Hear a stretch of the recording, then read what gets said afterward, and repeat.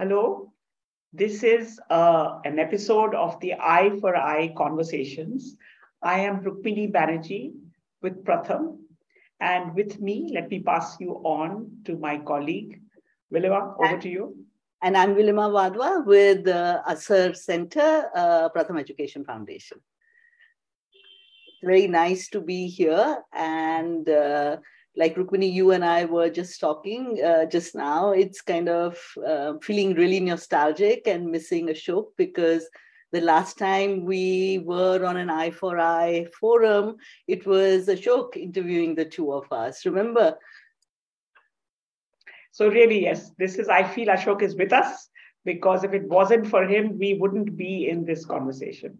Yeah. So I don't know if you dedicate sessions to Ashok, but we would dedicate not just this session, but all your sessions, I think, to Ashok. Yes. So I thought what we can do is, let me kick off the conversation. Wilima and I have worked together for many years. And so in a way, we are sort of two sides to the same coin, if you may. Wilima, you want to start with the sort of describing during COVID, how we adapted in ASER to the conditions and sort of what was the sequence of events that happened. And then at some point you can stop and lob a question over the fence to me, and then I can take it from there and back and forth.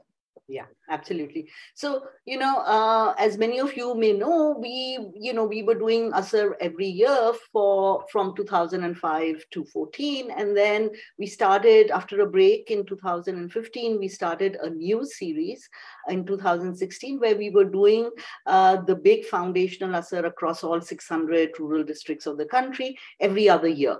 So we did it in 16 and 18. And then, so 2020 was the year that we were going to go across the country to do ASER. And then, of course, you know that in March 2020, the world shut down. And so, initially we thought, oh, maybe things would open and maybe we'd be able to do it. But it was clear very soon that there was no way that we were going to be able to go into the field. But at the same time, it was very clear that we needed an ASER, an annual status of education report for 2020, because schools were shut. As in the rest of the world, even here, governments pivoted really fast, tried to share all kinds of learning materials online.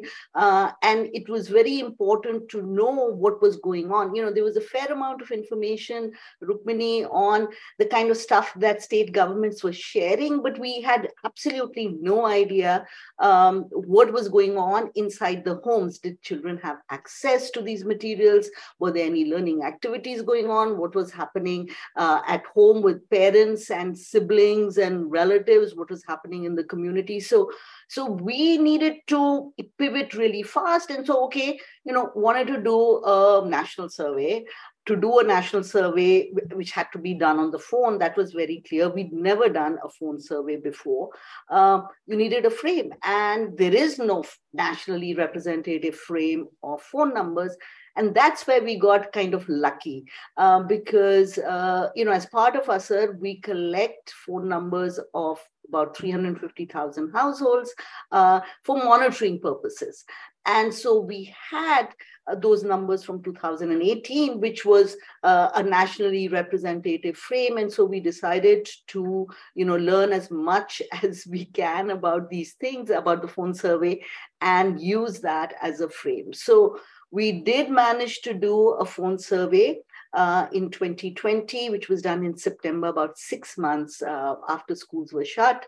And then again followed it up a year later in September of 2021 with a phone survey. Now, basically, these surveys were focused on looking at children's access to learning materials during the period that schools were closed, and their enrollment status, because as you know, ASER is a foundational tool. We didn't want to test young children on the phone. So the phone surveys were not looking at learning assessments. Instead, they were looking at access to learning materials and what they were doing at home. And to just kind of quickly take you through these findings, there are three major findings in terms of what we found. One was enrollment. What was going on with enrollment? Now, apart from this whole question of how it would affect learning levels, these school closures, there was also a fear,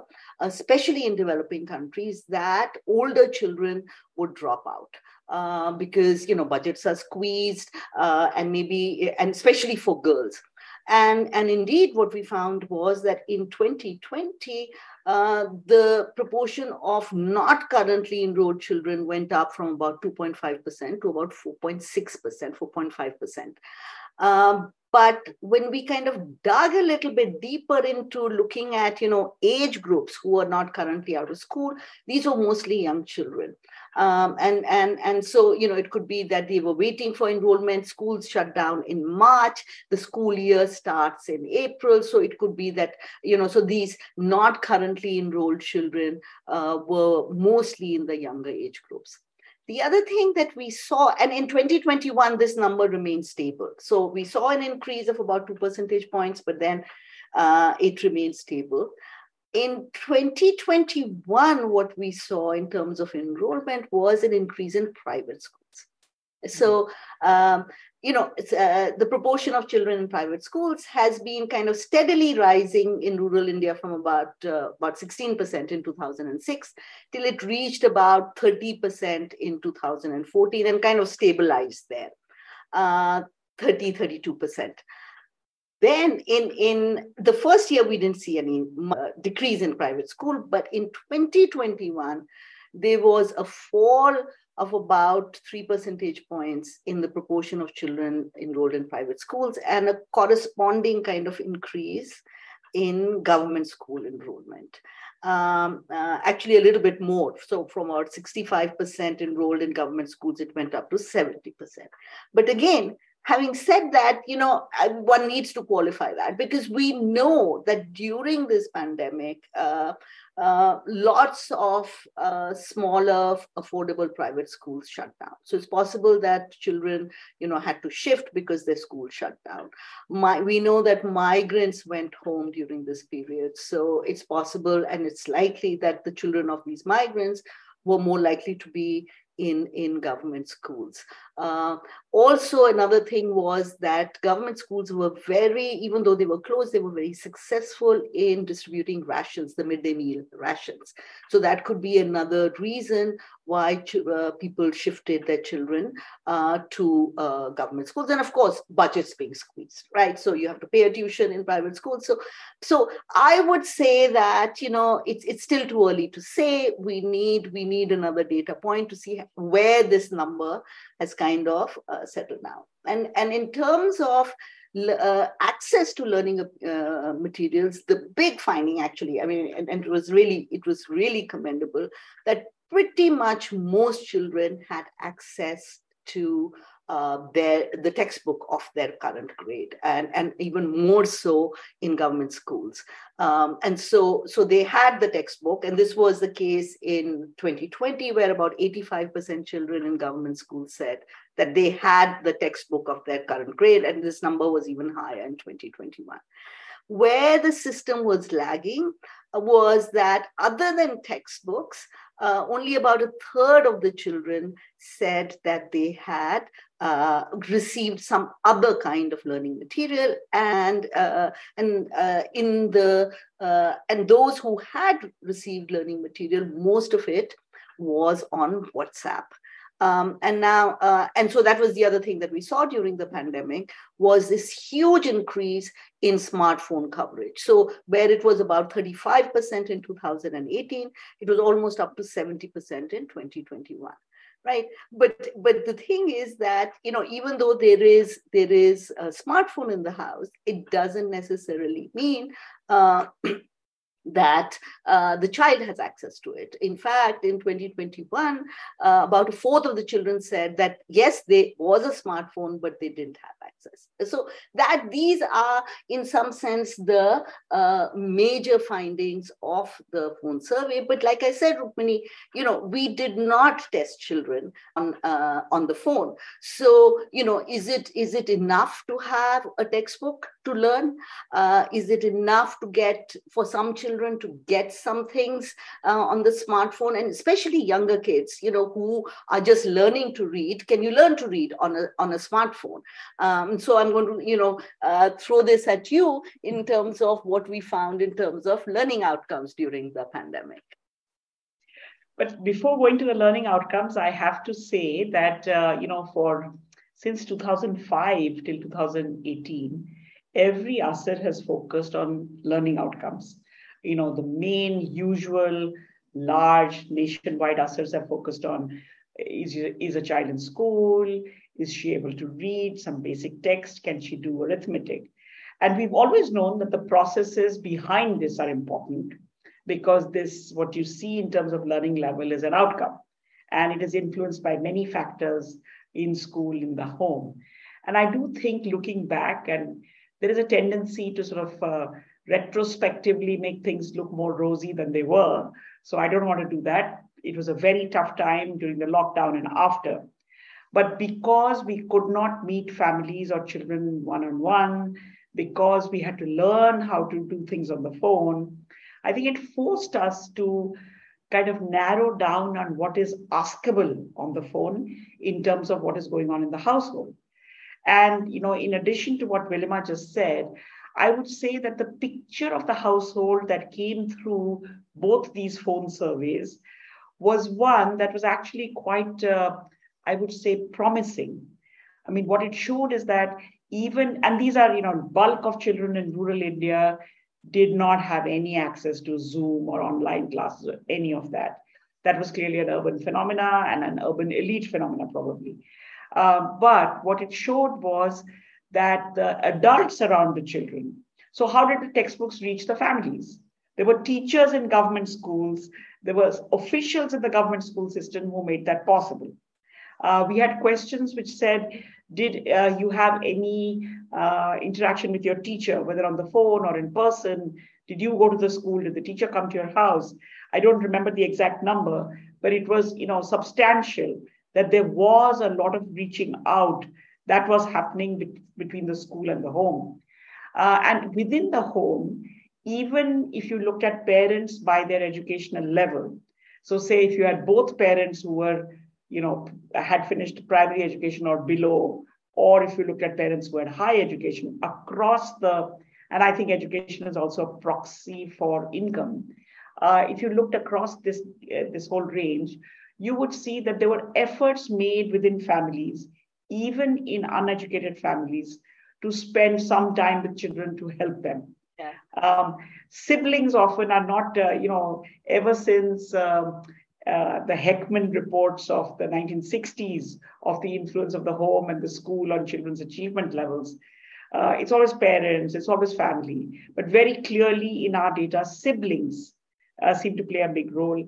And as kids were, as the higher class kids had more help from siblings than from parents, which I completely understand. For example, I cannot teach anything more than basics anymore. You come to me with a 9th standard math problem, we'll have to send it to Wilima.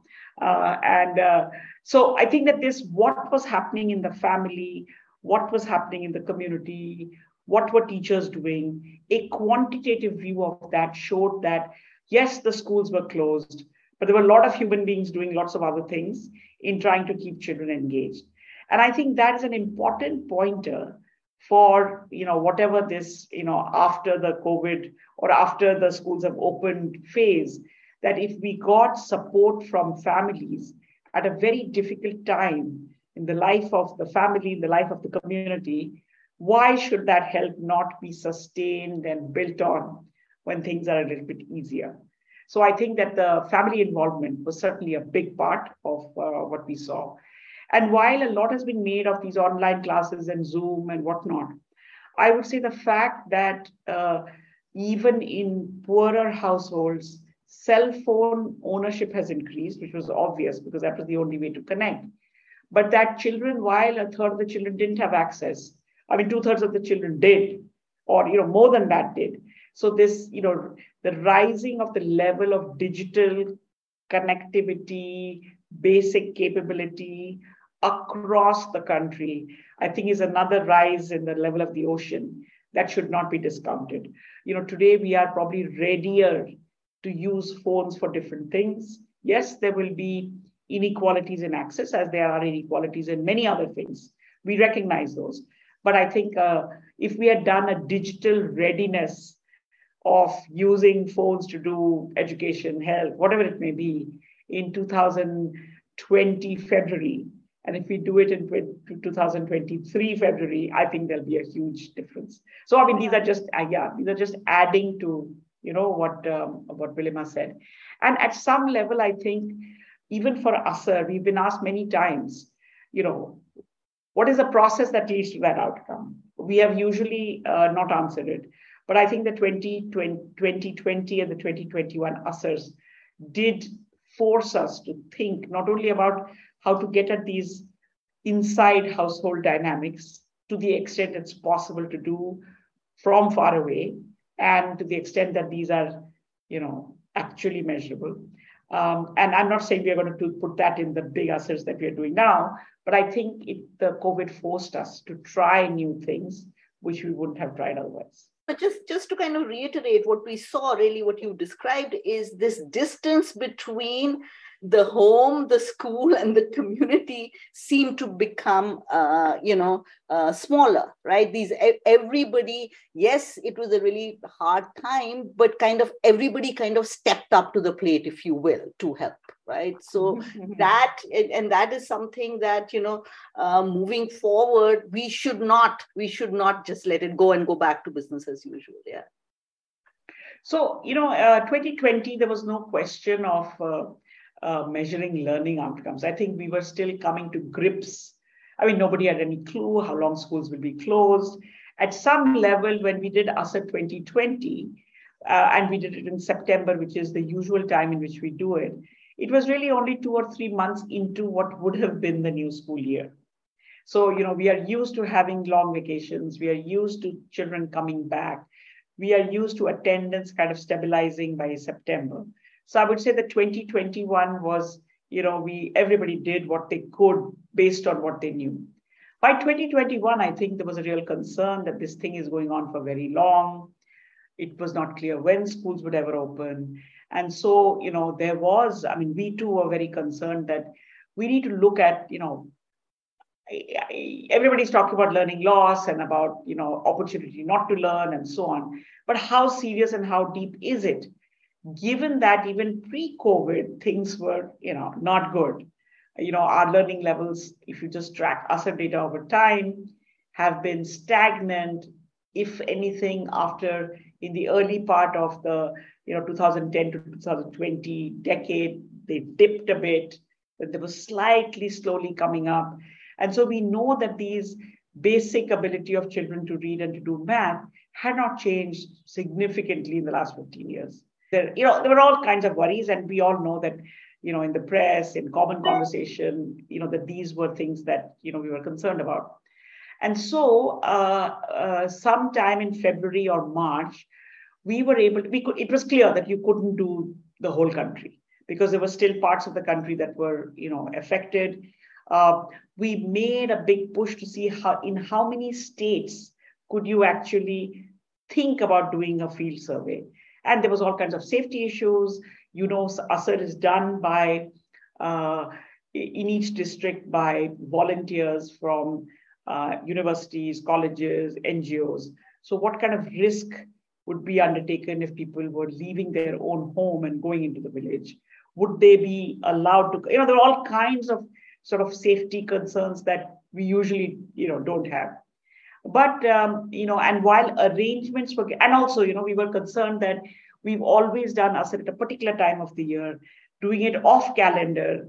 What does that mean? How can it be done?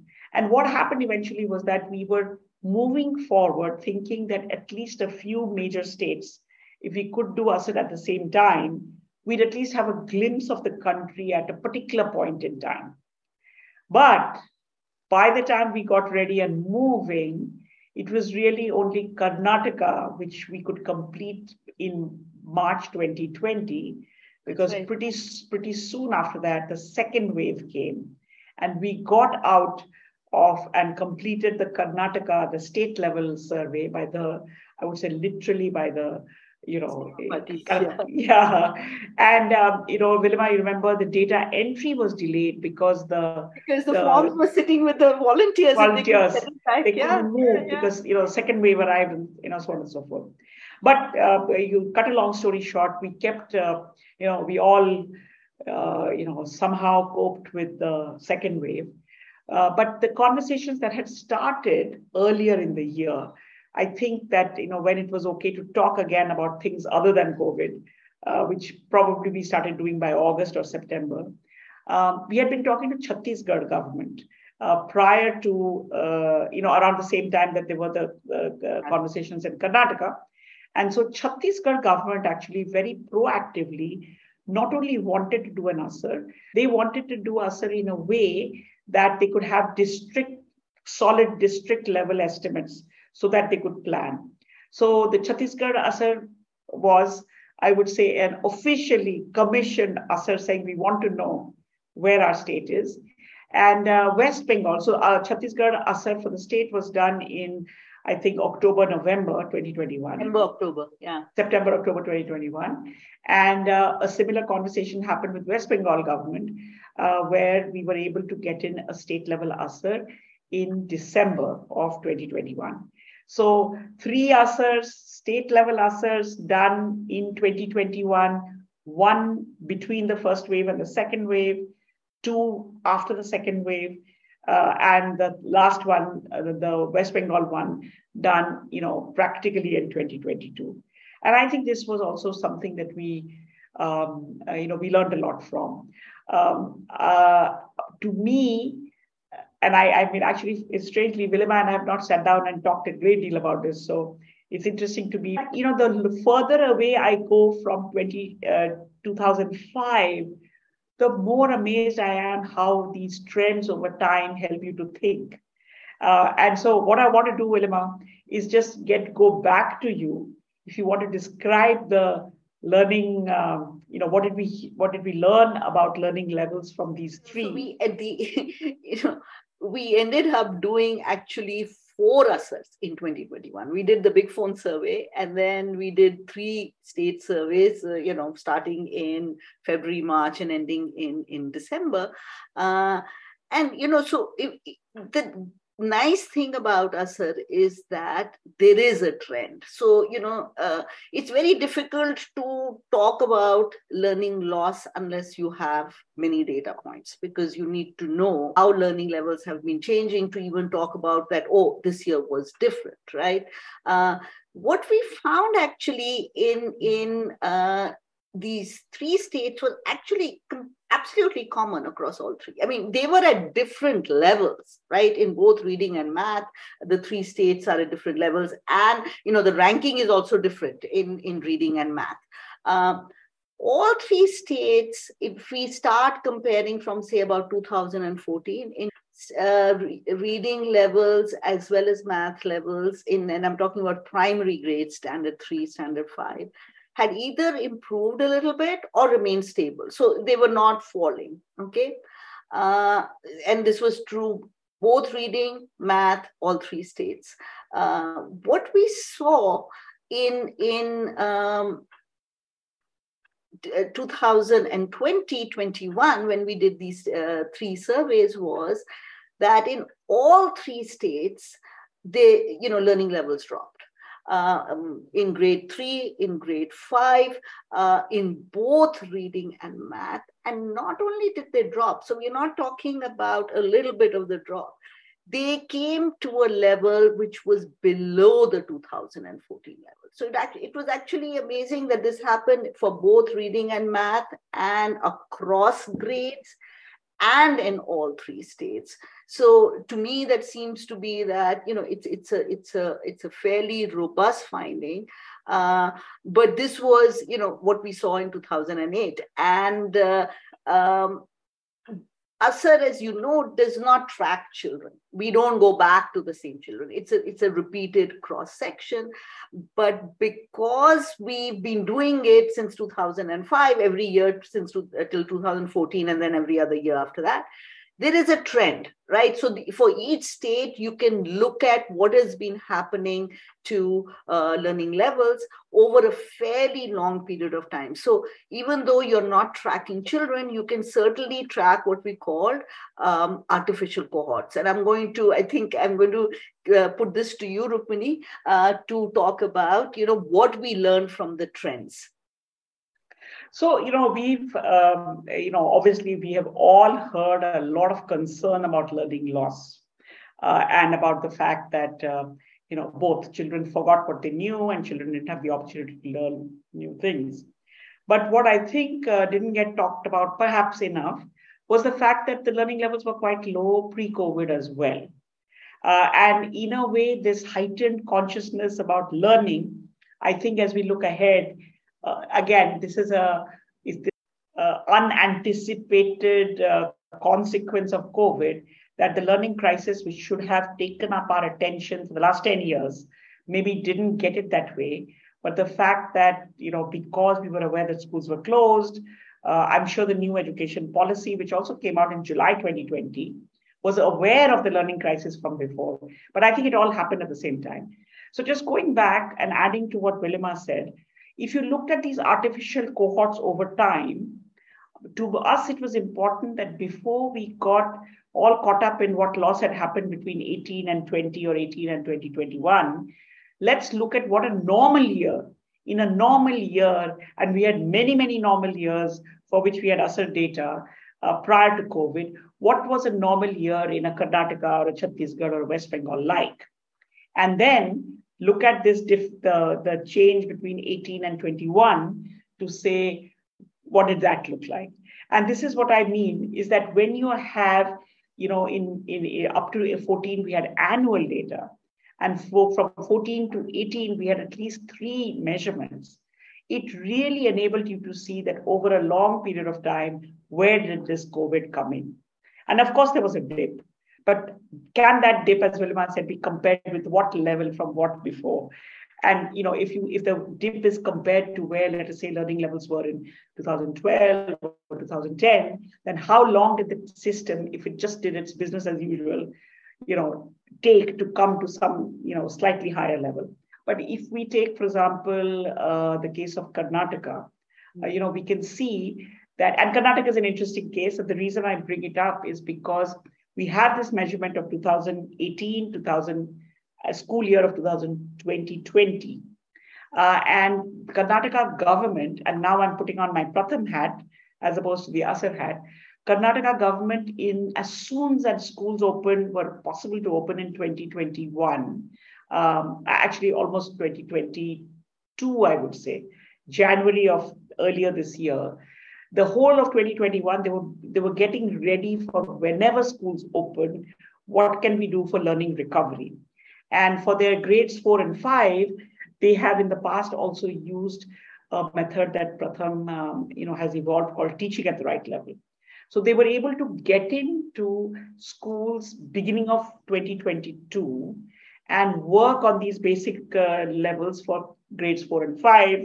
And we had a good idea where grades 4 and 5 were in, let's say, February, March of 2021. But what we saw is that in a normal pre-COVID year, the percentage gain that any cohort makes moving from, say, 2nd grade to 3rd grade or 3rd grade to 4th grade is anywhere, depending on the state and the grade, maybe like 15 percentage points in a normal non-COVID year. But when you come in post-COVID or when once schools open with a very focused plan to say, I'm going to rebuild my children's basic skills, which Karnataka did, in the period between January and March of this year, they were able to bump up their learning gains, the ability of children to read, let's say, a simple story at the 2nd grade level, 25 percentage points. And this is data coming from the whole state, using the very similar tools to ASER. which means that, yes, the situation was not good before, the situation became worse now. But if you recognize and see the situation for what it is and act accordingly, keeping aside your new normal business, normal curriculum, you may actually be able to rebuild better than where you were pre-COVID. So, the examples here that I'm giving is partly to say we have data. We have data that, obviously we will praise our own ASER, but even if I wasn't a core ASER person, I would say we have data that everybody can understand. Can your child read a simple paragraph? Can your child read a story? And you remember that all families, educated or otherwise, were engaged in helping their children. So even families like that can understand this kind of an indicator or data. And imagine if a state government moving quickly can show a big jump. Then if an appeal is made to all families to say, just read with your children every night, you can make a big gain. You can compare it to the trend in your state or your district from the past. And so that line, which had been flat or slightly going down before COVID, went down further during the school closure years, can be bumped up because we realize that, some action is needed. My own feeling is that the new education policy, with its focus on building foundational skills, particularly in the early grades, is playing a big role in this. Change what you're doing, move into this basics. And I think the ASER data will, can help looking at what you've done in the past and position you quite neatly for what you need to do for the next couple of years. So I want to move our conversation to the point at which we are right now, to a September 2022, by the grace of, whoever looks after us from up there. The survey is in the field. It will be the first major ASER countrywide since between 18 and 22, the world has turned upside down and probably the right side up again. And so, Wilima, on the eve of this ASER 2022 spreading all over India, what's in your mind? What are you thinking? Go on. No, it's really very, very exciting. I mean, we've been waiting to do this for 4 years. The last big ASER was in 2018. Even though we've done like 5 ASERs since the pandemic started, it hasn't been our main ASER across every district of the country, and it's in the field. In fact, Rukmini, 2/3 of it will be done by the end of September because there's so many holidays in October. So really excited to see the results. Lots of things in terms of now schools had started to open, then they shut down, especially for younger kids. And I would say now they've been open for about 6 months, okay, across the country. So, and our last measurement, even in those 3 states, was in December of last year. So, we've had, like you said, we've had an opportunity to kind of shake up things. And I think this ASER will tell us what has really happened. Have we made up any of the ground that we lost we have estimates for 3 states, like we just talked about. Other states, we can assume it was pretty similar situation. So where are we on that? Situation in enrollment has been fairly fluid. Hopefully, we will see where these numbers, do we see a continued rise in government school enrollment, or has that stabilized? And, private school, we see an increase in private school enrollment.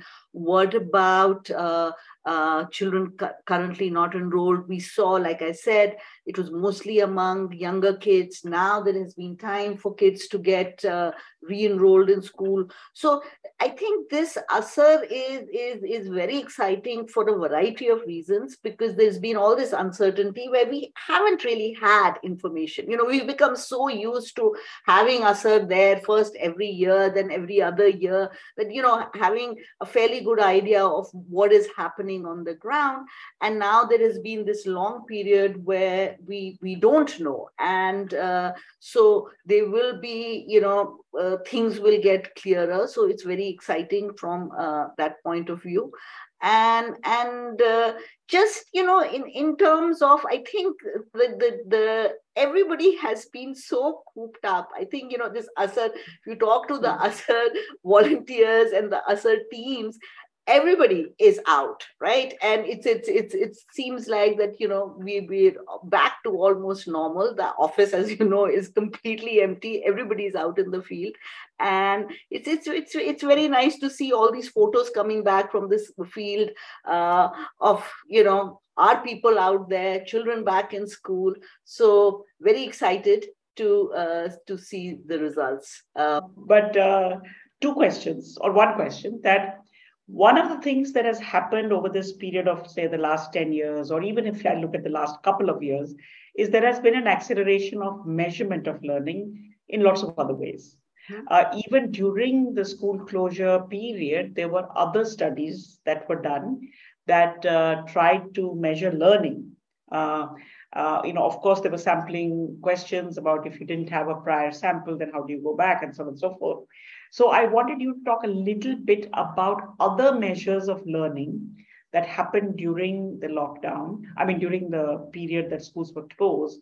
And also the government did a national achievement survey in November of 2021.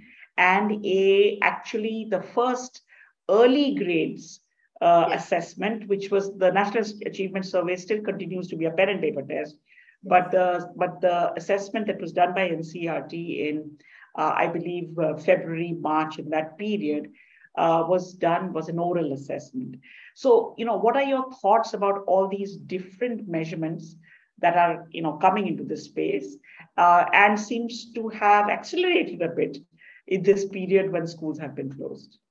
Yeah, actually, there were a large number of surveys that were done by various organizations when the schools were closed. And like us, mostly they were focused on, access to learning materials, where ASER had a slight bit of an edge is that most of these surveys, because we don't have phone numbers for the entire country. So most of the surveys that we saw were done by organizations, were administered on, like us, on the phone numbers that they had. And typically they tended to be, participants in their program. So Magic Bus had this thing, Oxfam had a survey, but what all these surveys basically confirmed was what I had said earlier, was that the access to digital materials was fairly limited.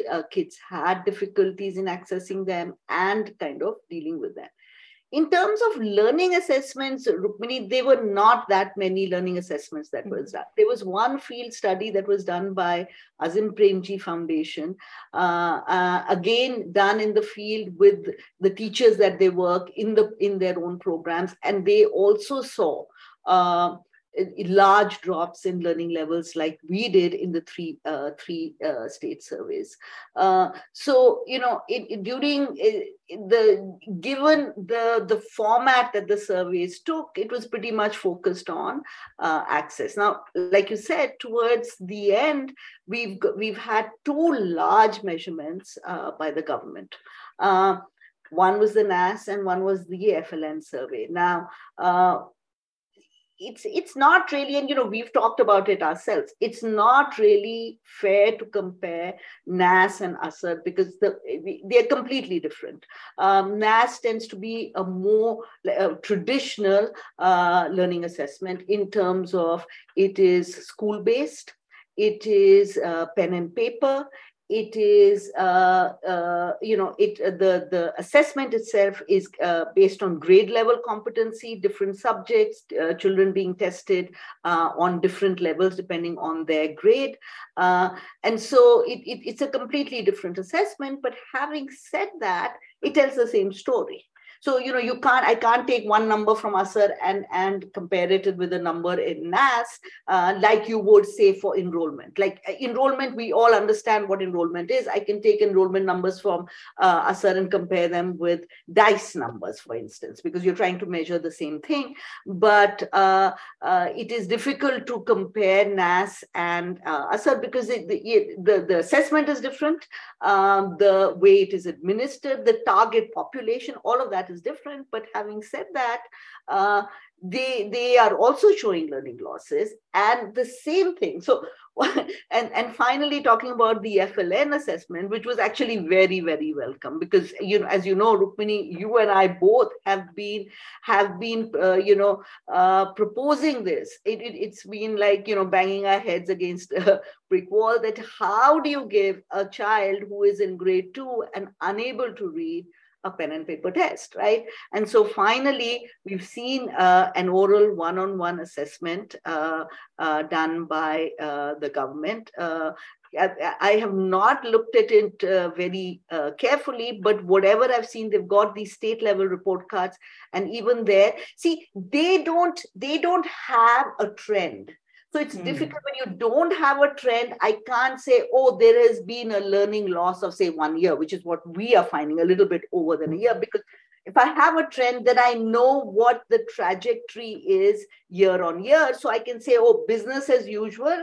We see an improvement of, say, 12 to 15 percentage points. What we are seeing that every year, what we are seeing that is half of that this year. So they cannot, so the FLN survey you can't use that to say what has been the learning loss, but what you're seeing is that there are large numbers of young children who are not proficient, who are unable to read and do basic arithmetic that is expected at those earlier grades. Actually, as you were saying, I was thinking that while we have our basic ASER, and for some reason, I was thinking NAS is like a Kanjivaram sari, which you bring out for certain occasions. It's elaborate. It's it's heavier, and NAS has been done in the past, periodically. Maybe the periodicity will change as we go forward.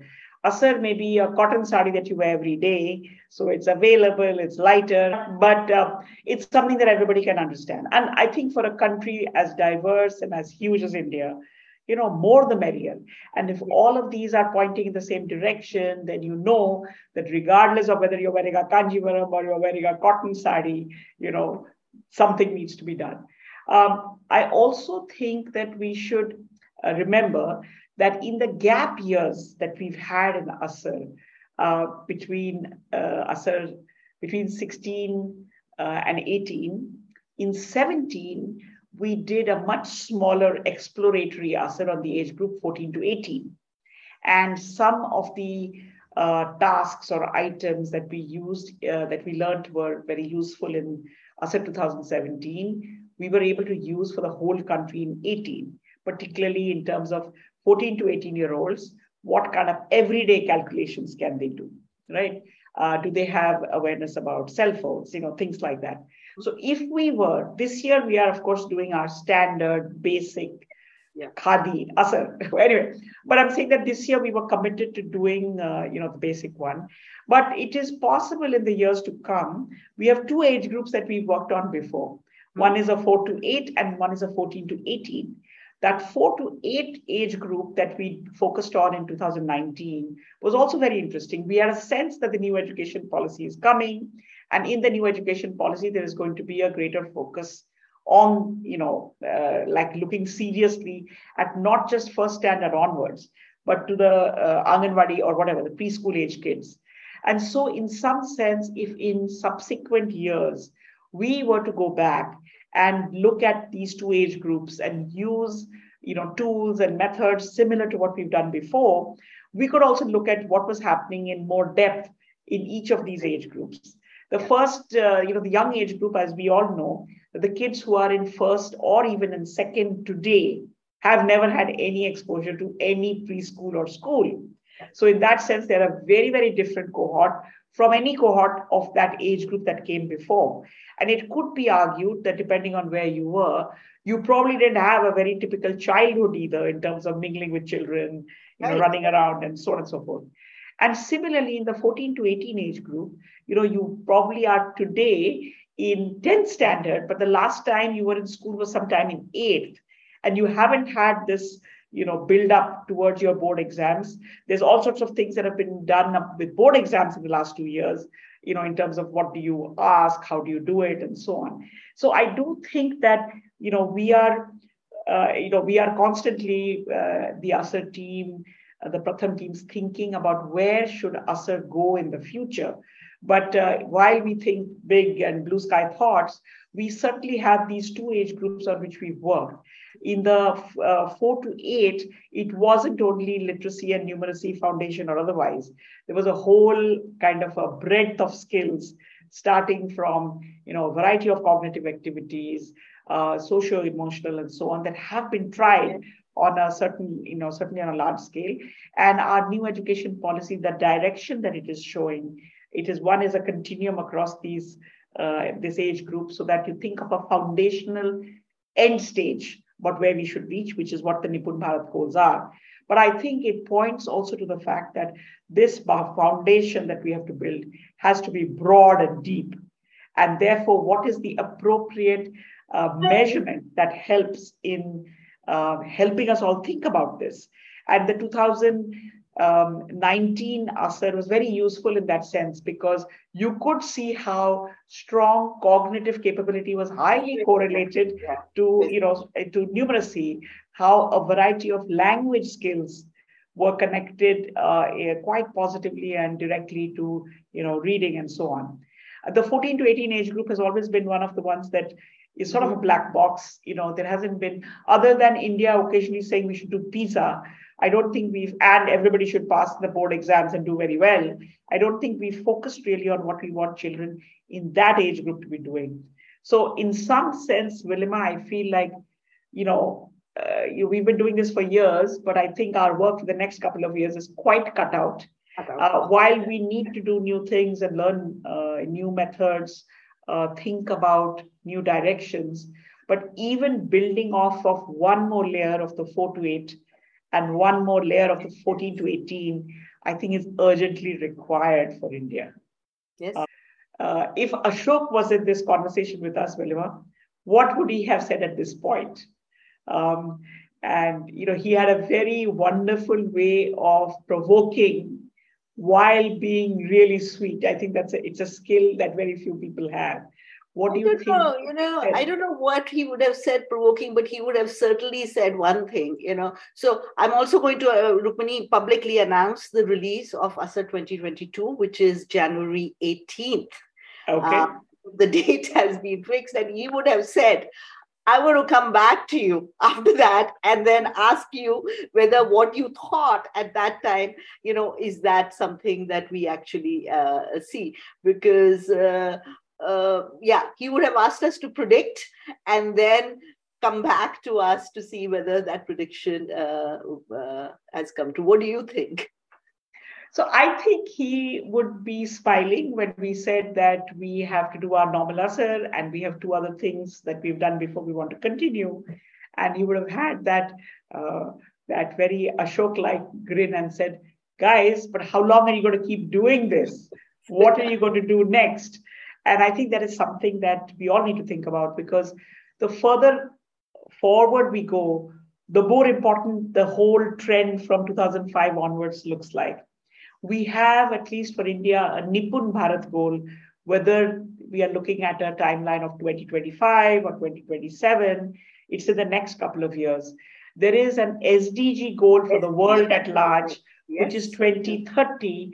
And I certainly think that this trend that we have, this whole approach that we have, I mean, I don't know how to say this humbly, because I feel that we may have been a little ahead of our time in starting this measurement of reading and math in 2005. But today, many years later, this is what everybody is concerned about. And I do think that we need to carry this thread up to a logical point. And in this next couple of years, as resources, interest, priorities, not only in India, but across the world, focus in on this, how do we build the first foundation well, while not forgetting those who have passed that age, but still don't have their foundation in place. I personally feel that there is a big role still for this very simple assessment that needs to continue. Yes, absolutely. Absolutely. Because, I remember when we first started doing this and people saw our tool, it was 2005, and they said, oh, come on, everybody can read this, right? You're not planning this okay, you're not thinking right, you'll get 100% kids can read this. And at that point we said, yes, maybe, in which case, that'll be a baseline and that'll be great. And then maybe we will do another one with a higher level tool. But here we are sitting in 2021 and kids are still struggling with the same thing.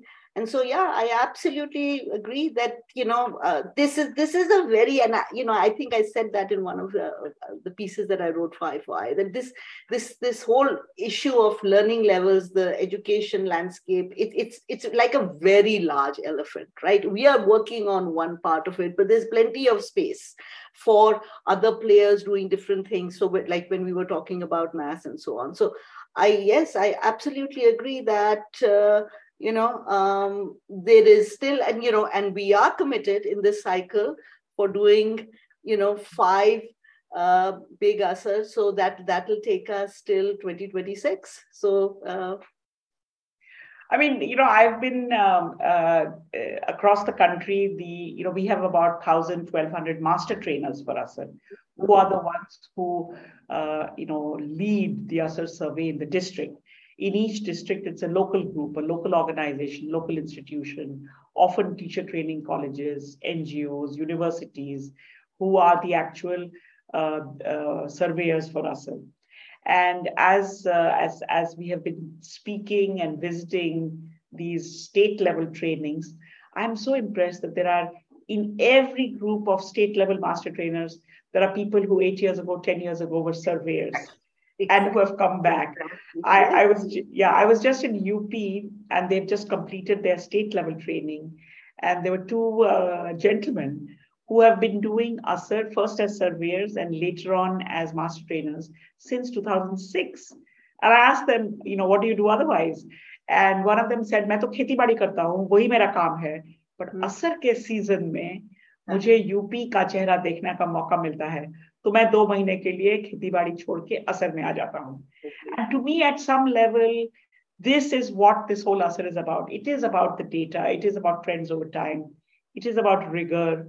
It is about systematically but simply doing what India needs. But it's also about lots and lots of people every year, 30, 40,000 volunteers who get a first-hand feel of where our children are at and hopefully feel part of the responsibility of changing what is on the ground. And to me, this is one of the most enduring values of us, is that we as citizens of India are as responsible for what happens to the next generation as anybody who is in an institutional structure like a school or a social arrangement like a family. Yeah. We should probably start concluding. I'll say one last thought that I've been having for the last 1 hour, and then I'll pass it on to you, Wilima. I think, without making artificial comparisons, I think ASER has done to the world of technical assessment and measurement, this bringing in of an ordinary person who can play a major role.